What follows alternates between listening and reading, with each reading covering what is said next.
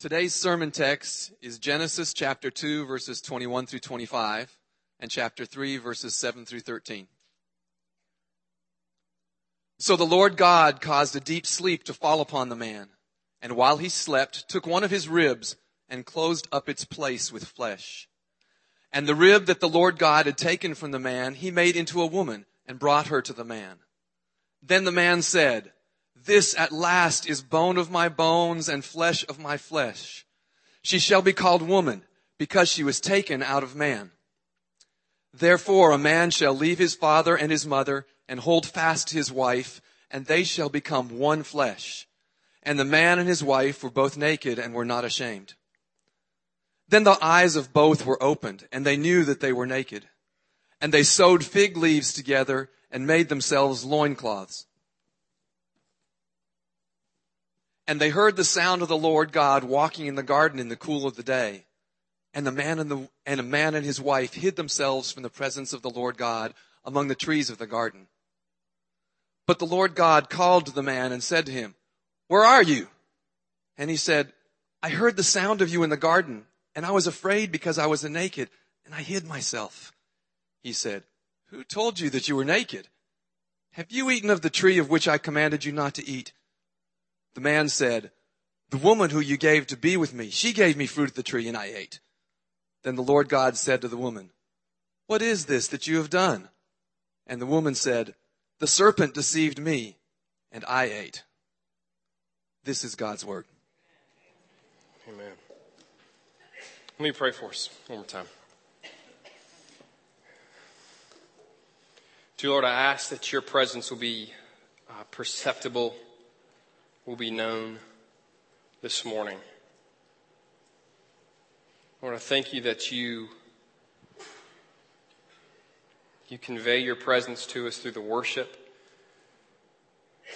of singing, through taking communion, through our giving. And Lord, I pray now that your presence will be very tangible and real through the preaching of your word. Lord, it is your presence that we want, that we long for.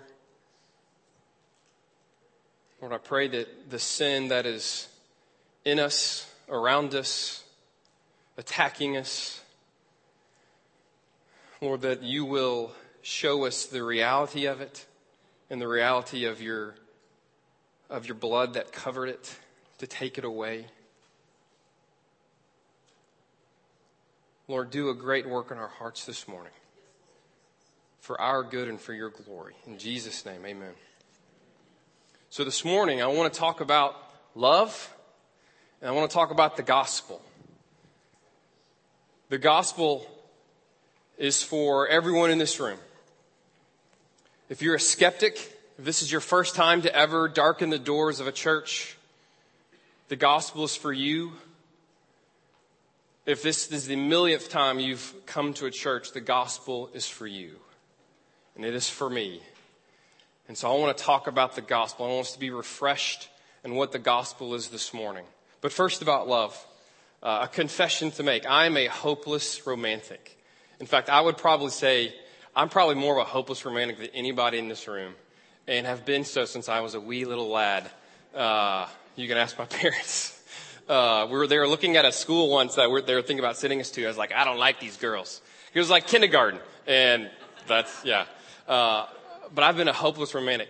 So I want to tell you a funny story that is very, very true, utterly true, that makes a point of what I want to get to. So when I was in middle school, I was the shortest kid in the grade. And this was 8th grade-ish, and 7th grade. Let me start in 7th grade. There was this one girl, I say that most people can think of that one boy, that one girl in middle school, that you just kind of had on this pedestal. Well, there is this girl that I had on this pedestal, and she had this scrunchie that she would wear. I don't know if scrunchies are still in, but she had this scrunchie, and one day it was misplaced. I don't know why. I don't know if it was on her desk. I don't know, but I came into possession of this scrunchie, and and did I then say, "Oh, Bess, here's your scrunchie"? No, I took it. And this is so sad. And I took the scrunchie. I took it to my room, and I hid the scrunchie, and I would smell it Who's my, like, my precious, like type thing, Dead serious. I'd smell it every so often. And where I kept this scrunchie is in 7th grade that year. We did pictures against a tree for whatever reason. And she was against a tree with the scrunchie now. So I kept her picture. You exchange pictures, you know what I mean? And with people and when you're that age. And so, I remember getting her, oh, Bess, can you give me a picture? And I took it and with her scrunchie and I would, have it and, imagine and, whatever. And so fast forward, summer in 8th grade, my voice started to change. Finally, by God's grace. And so the first day of school, I had planned this and I saw Beth. She was in the lunch line. I could walk to the exact place. I could tell you where I was standing. And I went up to her. I was still super short. She was really tall. I was like, she was standing in front of me. I went, hey, Bess. And she turned around and went, Robert? Was that you? Say that again. I was like, what, Bess? But, hey. It was great. She's like, wow, you've changed. I was like, yeah, and I was like, yeah. I was like, So, because, at that age, you're so scared of, like, everything, especially if you're, like, the shortest kid in the class, all that kind of stuff. Your voice hasn't changed. So, so fast forward I don't know when this was, maybe a few weeks later. It was my turn in 8th grade literature class to read the vocabulary words. And I was like, you're so nervous when you're in front of everybody. I was trying my best to read all the words as manly as possible so everybody could hear my new manly voice. And the last word I'll never forget was poise. That you have poise in front of people. It's kind of ironic.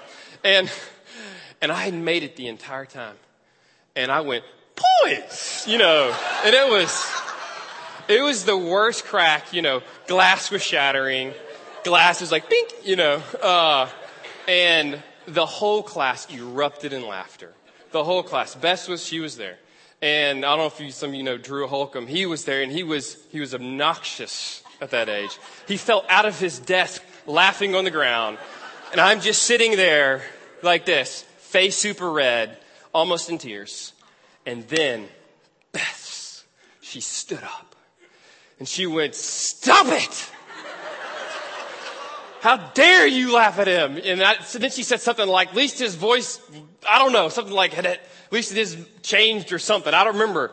But in that moment, I was just like, oh my goodness, who do I want to fight? Bring it on. You know what I mean?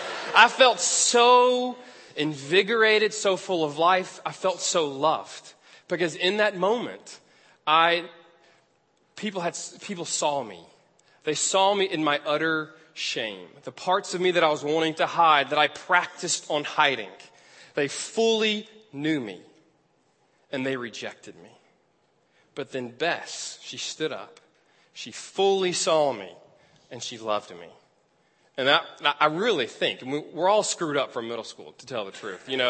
I really think if that hadn't happened, I wouldn't be this I don't know the right word here, this amazing man of confidence in front of you today. No, joking. But seriously, I think that had a big impact on my life. I'll never forget it. As humans, we long to be loved, right? We want to be known. In fact, that's a question that maybe even right now you're asking yourself. Am I lovable? Does someone truly love me?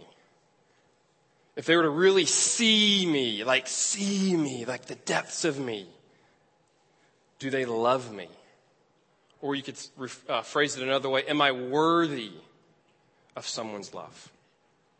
It is our greatest hope, our greatest desire for someone to see us and say yes, to say beautiful, to say worthy. But since it is our greatest longing, it is also the source of our greatest fear. Our greatest fear is that we expose ourselves to someone, that we're vulnerable to them, or that we somehow do something that they see us, and then they say, no thanks, and they reject us.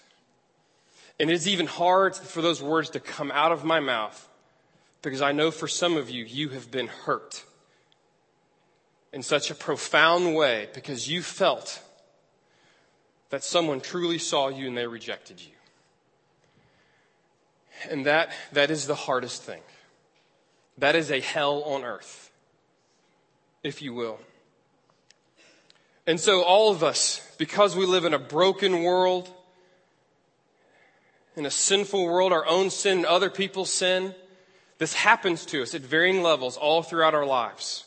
Whether that was in middle school, whether that was a friend in college, whether it was a stranger, whether it was a parent, whether it was a spouse. We slowly get chipped away. We slowly get abused by people when we expose ourselves. So as a result, we hide. And we cover up those things that we especially think are unlovely. Or we don't fully let people in. We don't trust people. We practice a different self in front of other people. That's social media. That's kind of what half of social media is we kind of put our picture, our videos, our images of ourselves. They want people to say, yes, that person's worthy of my friendship, of my love. Or to people say, whoa, that person's cool. It's just at the heart of who we are. I would call it toxic shame when we try to hide. When we feel unworthy, when we feel unlovable. What does the Bible have to say about love? I remember the first time someone said the Bible's a love story. I was like, yes, it's a love story. Because I'm a hopeless romantic. I was like, give me a love story. It is a love story. And it starts in Genesis. Man, Genesis 2, 3. You could just camp out in there for a year. It is so rich and so deep. We're just going to touch on the surface today. Talk about just a couple phrases. But it is a love story. We have love found in Genesis 2 and 3, and we have love lost. But let's look at it. First of all, we see Adam and Eve. There's so much to say about this passage that was read. But look at it. I'm sure someone said this before, but I always love to say it because I'm a hopeless romantic. But you see the first wedding in this. This is where God institutes marriage. This is what we base marriage on. And there's so much to say about that. But Genesis 2 is where we get our idea of marriage. This wasn't a man-made idea. This was God-given. And God performed the first wedding. Adam went to sleep. He took Eve. He created her. He built her. He formed her. He breathed life in her, spoke to her, and then walked her, in a sense, down the aisle. The first wedding procession to Adam. What I am terrified of doing, I've got 3 girls, and I'm terrified of doing that. I'm going to have a hammer in the back of my pants, and when the boy comes up, I'm just going to go, bam, and knock him on the head, because I'm terrified of that. I don't know why I said that, but I'm terrified. But God performs the first wedding. And then what do you see? The first love poem. Isn't this beautiful? It says, this is at last bone of my bones and flesh of my flesh. She shall be called woman because she was taken out of man. Adam's proclaiming, you are a part of me. You are of me. I know you. I see you. I am now incomplete without you. You complete me. I complete you. Bone of my bone and flesh of my flesh. What a powerful thing to say to your spouse. The first love poem. Again, much more to say, but let's skip to this last phrase in chapter 2.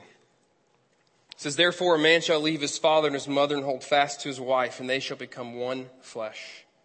And the man and his wife were both naked and not ashamed. That's the phrase. Naked and not ashamed. They truly see each other. And there's no shame.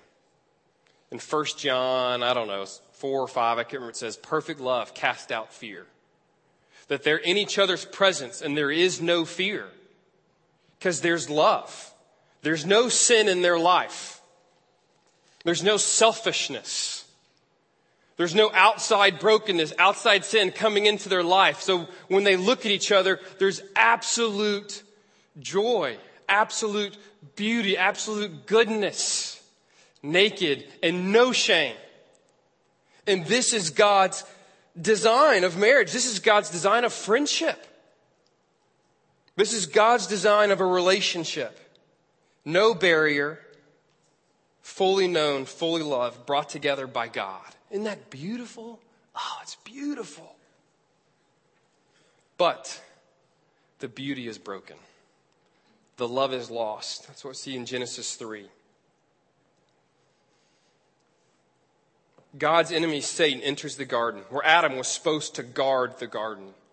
But he fails in that job, and this creature comes in who's crafty. He's different. And Adam doesn't do anything about it. And then he starts to lie to them, to Eve, and Adam is right there with her. And he starts to lie and contradict God's word. And they are tempted by the sin, the evil coming upon them, but then by the evil in their own heart, as it says in James. And they reject God. They go their own way. They want their own way, and they reject God's way, and sin enters the garden. Sin enters the world.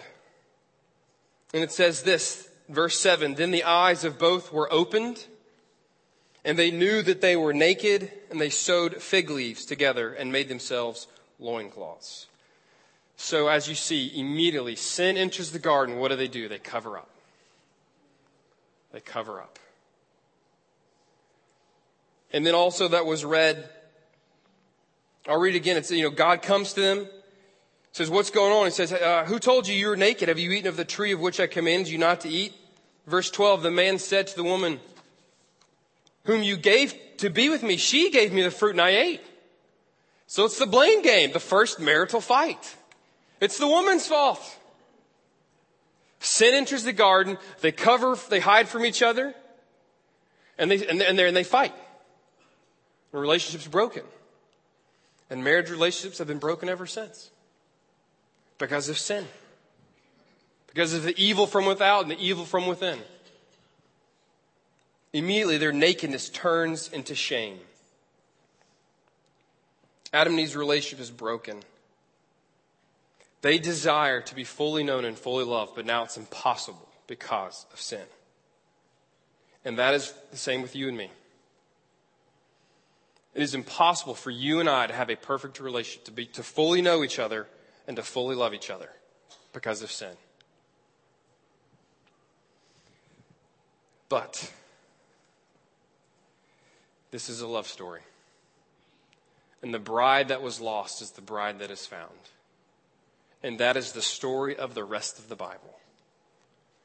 Because what we see here with Adam and Eve's relationship, it is just a metaphor, if you will, of the greater cosmic, panoramic relationship between them and God, between you and God, between me and God, between a broken bride and the glorious heavenly husband. Because we see in Genesis 3 that when their sin happens, it's not just their relationship that is broken, right? It is God. So what do? They clothe themselves up and then they hide because they heard God. They're not just hiding from each other. Ultimately, they're hiding from God. They can no longer stand before God naked and unashamed. They're saying, God, don't look at me. Don't you see that I've rejected you? I'm a sinner. Don't look at me. And because of sin, no one in this world can stand before a holy, righteous God naked and unashamed. Naked with no fear. Because He is a holy, perfect, pure God. And by definition, sin is not a part of His equation. That's what it means by His glory is so far above us. He is so far removed from sin and from brokenness. So none of us can stand before God naked and unashamed. Do you feel that right now? That is the question. Do you believe that there is a God? In this church, we believe that there is a God. We believe that He exists. This isn't just us whipping ourselves up to emotion to figure out how to better deal with our crummy lives. That there is a God, and that He is holy, and that He judges sin. Do you know that before God, He sees your sin? I've been in 1 Peter all the past several months, and I just kept seeing these phrases about that we live life in front of God, and it was scary almost. You know, the picture I had in my mind, if you've ever read or seen the movie The Lord of the Rings, constantly throughout all the whole 3 series, the whole 3 books, there's this evil eye from Mordor, which is the evil place. And there's this eye that is searching for Frodo, who's wearing this ring that controls the fate of the world. And the evil eye wants, I'm trying to explain to you this whole, I don't know, it's like, well, I don't need to explain to you this whole story, I apologize. But it's this evil eye. Frodo keeps seeing this evil eye. And he knows if it sees him, he's going to get found out. And it's just this heat that generates from this eye. It's the sense of, whew. And I'm really careful for that analogy to say this, I know. In one sense, God is not an evil eye, but God is watching, okay? I would do a disservice to you. No. I would do a disservice to God if I did not say that God is a holy God that judges sin. I do not apologize for that. I cannot apologize for that. I'm constrained by the glory of God not to apologize for the fact that He is holy and that He judges sin. And that when He sees your sin, there is a wrath towards that sin. If I do not preach that, then let's just throw the Bible out. I have to say that. But here's the good news. Come on now. Get to the good news. Man, get to the good news. Enough of the evil eye. Ugh. I don't want the evil eye either. Here's the good news. God doesn't have an evil eye. He has a loving eye. Because when He saw Adam and Eve sin, He wasn't like throwing down like Zeus from the Greek mythology, throwing down His thunderbolts ready to kill them. He loved them. It was His people. He created them. It was His bride. He loves them. When He sees you in your sin, He loves you.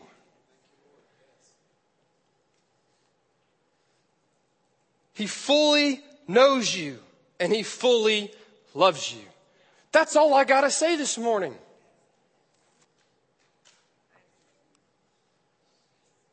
This is the good news. When you hear the word gospel, we preach the gospel. The gospel means the good news.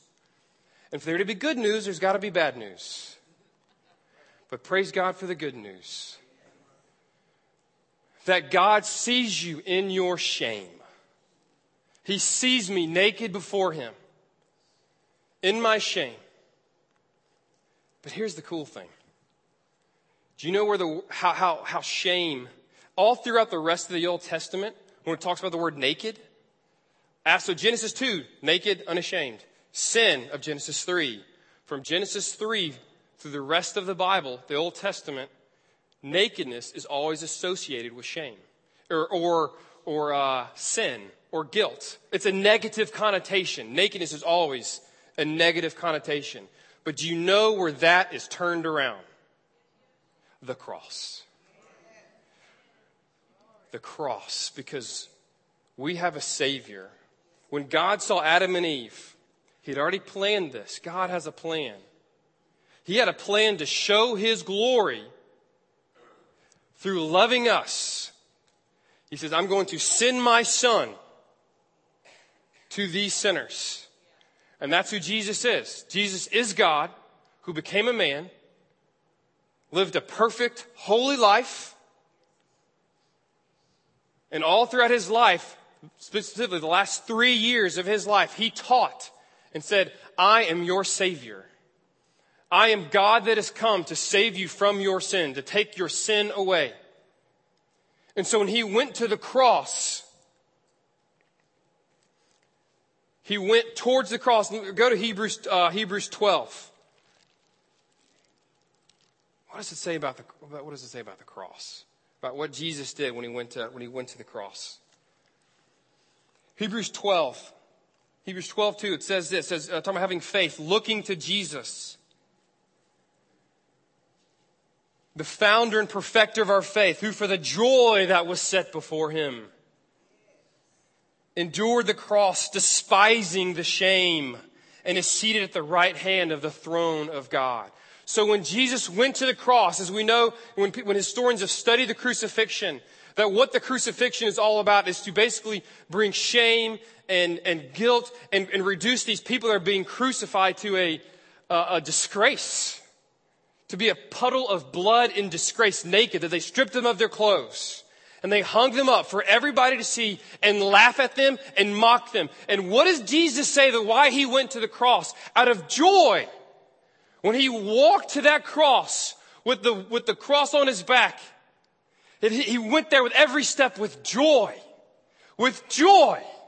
Why? Because he saw the shame of the cross and he laughed at it. What was meant to laugh at him, he turned it around and laughed at the shame. And the shame that where we stand before God, naked and shamed, was turned around because God became naked and unashamed for us. Isn't that amazing? That is amazing. There's not a greater story, love story, than that. God, before the world, stood naked and unashamed for you. For joy. Wow. I'm a hopeless romantic, not because I love, earthly love. I'm a hopeless romantic because my heart is captured by this love story. But what else did Jesus do on the cross? There's more to this word shame, and it's just fun to talk about. So go to Colossians 2. Colossians 2.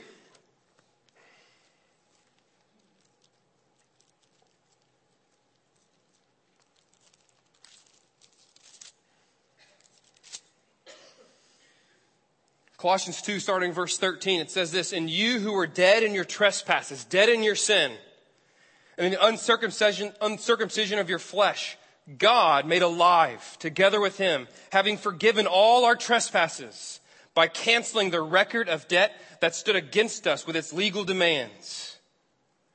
This he set aside, nailing it to the cross. He disarmed the rulers and authorities and put them to open shame by triumphing over them in him." So get the picture in your heads. What's happening? What's happening from a spiritual, cosmic standpoint?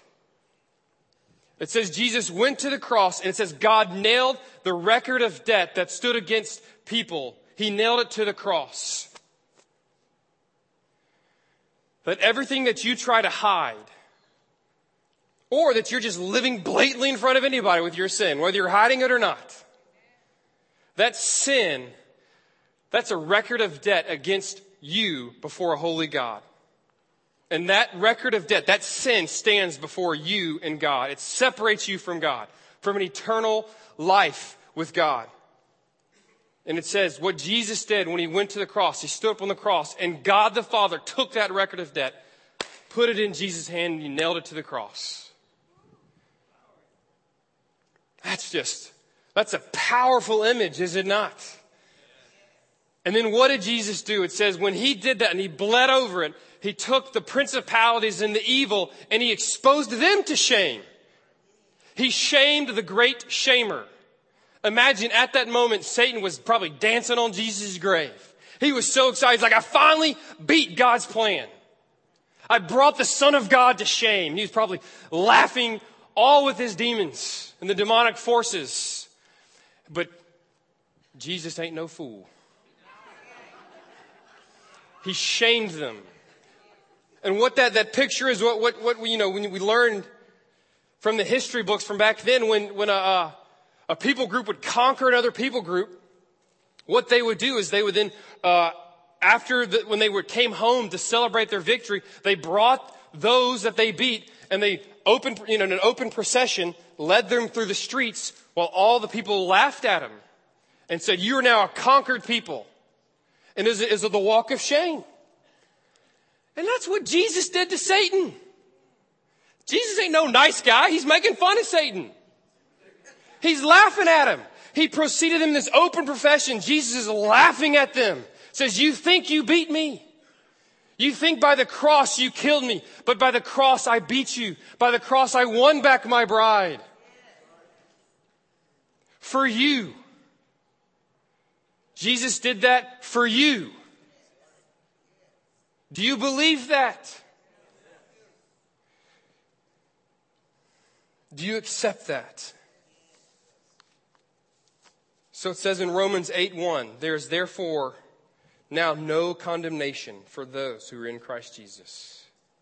So because sin, the power of sin, the punishment of sin, the penalty of sin has been taken away, I stand before God naked and unashamed. I can say, God, here I am. See me, God. Here's everything bad about me. Here's everything that I hide. Here's everything I feel unworthy about. Here I am, God. And as Jeremy was saying this morning from the song that we sang, we're running into the presence. I don't have to crawl into the presence of God out of shame. I run out of sonship because God said, you have faith in Christ, you are my son. If you've ever seen any of my children run to me, come to me, they see me, especially little Mason. Mason's my little year and a half old boy. Watch him when he runs to me. Or this happens with any dad. Mason's just not going, oh, hey, Dad. At this age right now, he just starts squealing. And he runs towards me. It is the greatest feeling in the entire world. And I pick him up and I hold him because he's my son. If you put your faith in Jesus Christ, you repent of your sins, and you put your faith in Jesus Christ, you're running to God because there's no shame. No shame. Fully known and fully loved. Romans 5:8. It's up on the screen. But God shows his love for us in this, that while we are sinners, Christ died for us. You've heard it said before, Christ doesn't wait for you to get cleaned up. He looks at you in your shame and your sin and says, I love you now. He went to joy. He went to the cross with joy. It was a second wedding procession, if you will. But this time the groom's going to the bride. Imagine the scene. Imagine being you standing at the cross. Abused by others, self-harming your own self, the sin and the brokenness of the world on you. Bloody and beaten, and you're at the cross. And there comes Jesus Christ walking towards you with joy on his face. Man, that captures my heart. I live for that. So where are you at this morning? Let me tell you a story that I heard of this.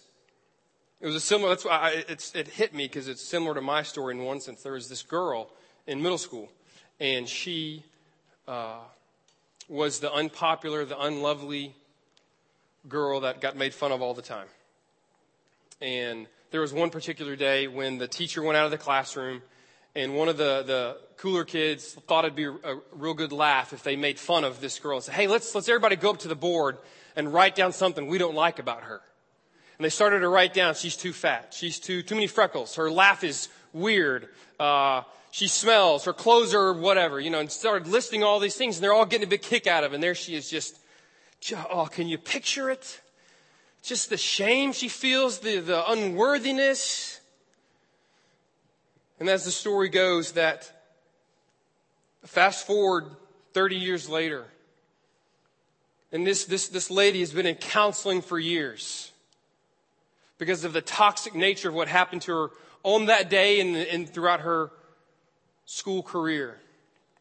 She's talking with her Christian counselor, and they've been having all these meetings and been just struggling through this. She says, girl, I want you to go up, and I want you to relive that moment. We have to relive this moment. She's like, please don't make me relive that. No, you need to do it. Go up there. Here, use my little board in my office. What was it like? So she relives it. She gets up and she remembers every word. She's just writing it all down. She's in tears. She remembers it all. She hears the laugh. She remembers it all. And she just collapses. And her counselor comes up to her and says, honey, this is what you need to see. And the counselor takes the pen, says, this is what Christ believes about you. And writes in these big letters, M-I-N-E, mine. She looks up at that with tears in her eyes and just says, mine. That Jesus sees you. And he says, mine.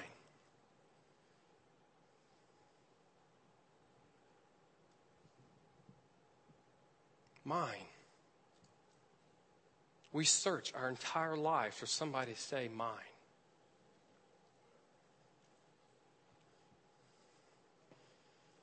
And Jesus says mine.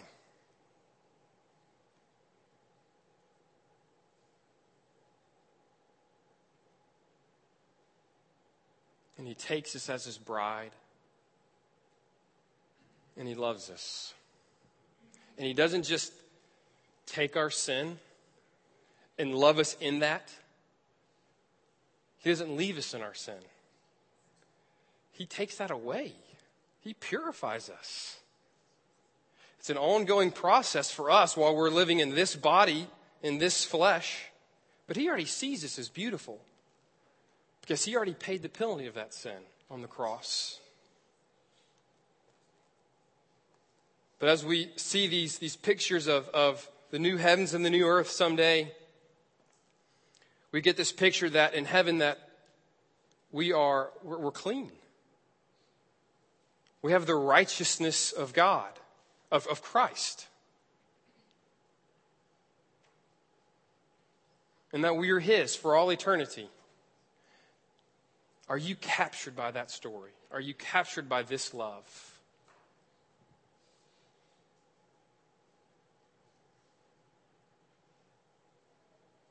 Do you believe this?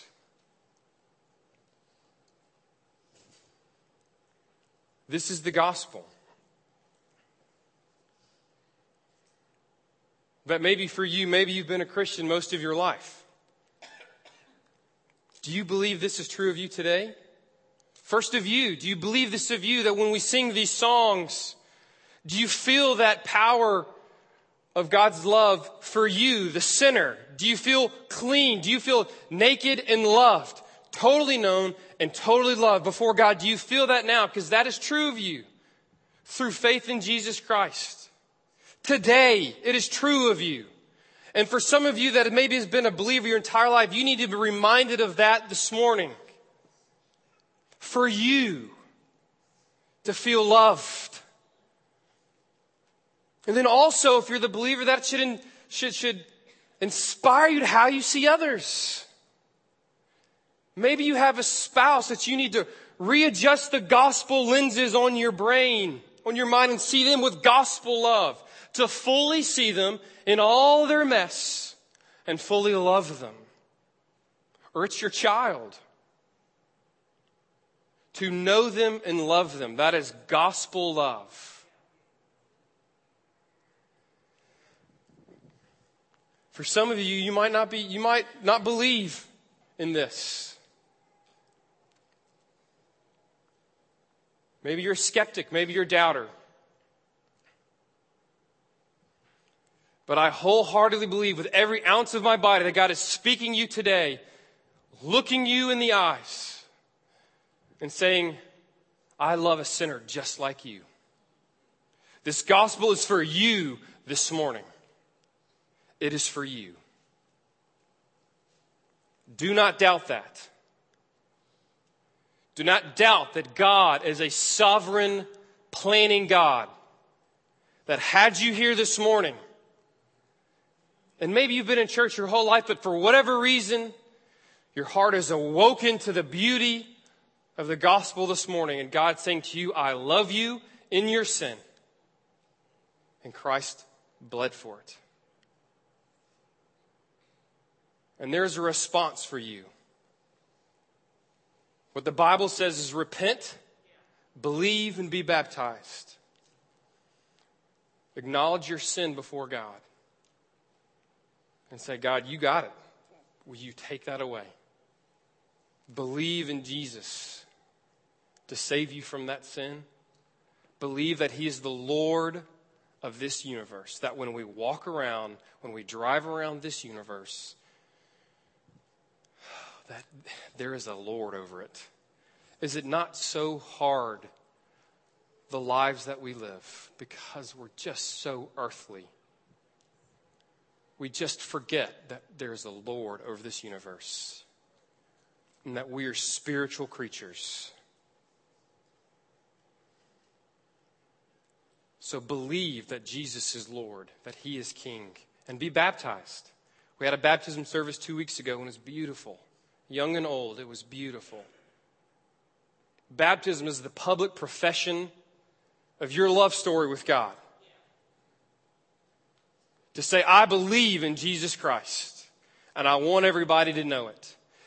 Unashamed. Unashamed. After our service today, if you want to ask questions, if you want to say, Robert, plead with me before God this morning, I'll plead with you. We'll have other leaders up front that you can talk to, that'll pray with you, that'll listen to you. That can be the physical presence of God in your life and hug you and say, God loves you. God forgives you through faith in Jesus Christ. I plead with you this morning, trust in Christ. Trust in Christ today. He is a bloody and beautiful Savior who loves you for His glory. Amen. Let me pray for us.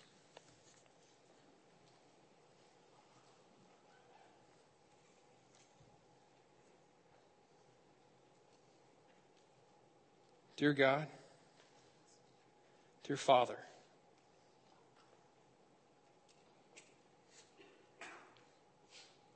thank you that I can call you Father. Thank you that I can run to you. There is no sin. There are no stumbling blocks of shame in my way. I can run to you. Lord, all the stumbling blocks that are in people's way this morning, just start destroying them in their heart and in their mind. Show them that they can run to you.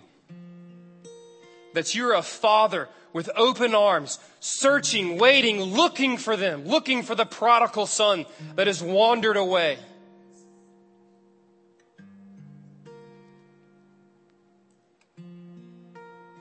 Lord, I pray that the sinner comes to you this morning.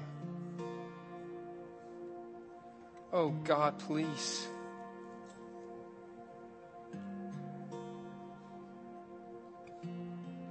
Lord, may you use this church, God, to stand unashamed in this city,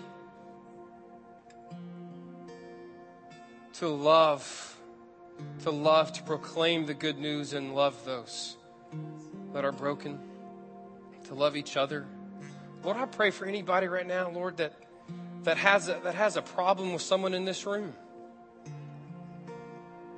That there is sin that is separating them. Whether it's their own sin or the other person's sin. Lord, I pray that they will apply the gospel love of you to that this morning. And they will know that sin has been paid for. We don't need to exact punishment on each other because you did that on your Son. So Lord, I pray for renewed and restored relationships in this room.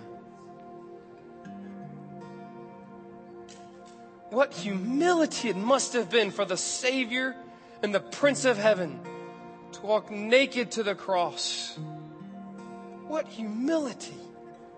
Oh Lord, give us the same humility to walk to each other in love and forgiveness. To a spouse, to a friend, to a child, to a coworker.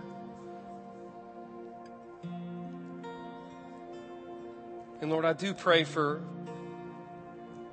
that soul that is not repented and trusted in you, that has not experienced true life in you, Lord, come before them right now. Look at them with your loving, pure, and holy eyes and proclaim your love over them in Christ.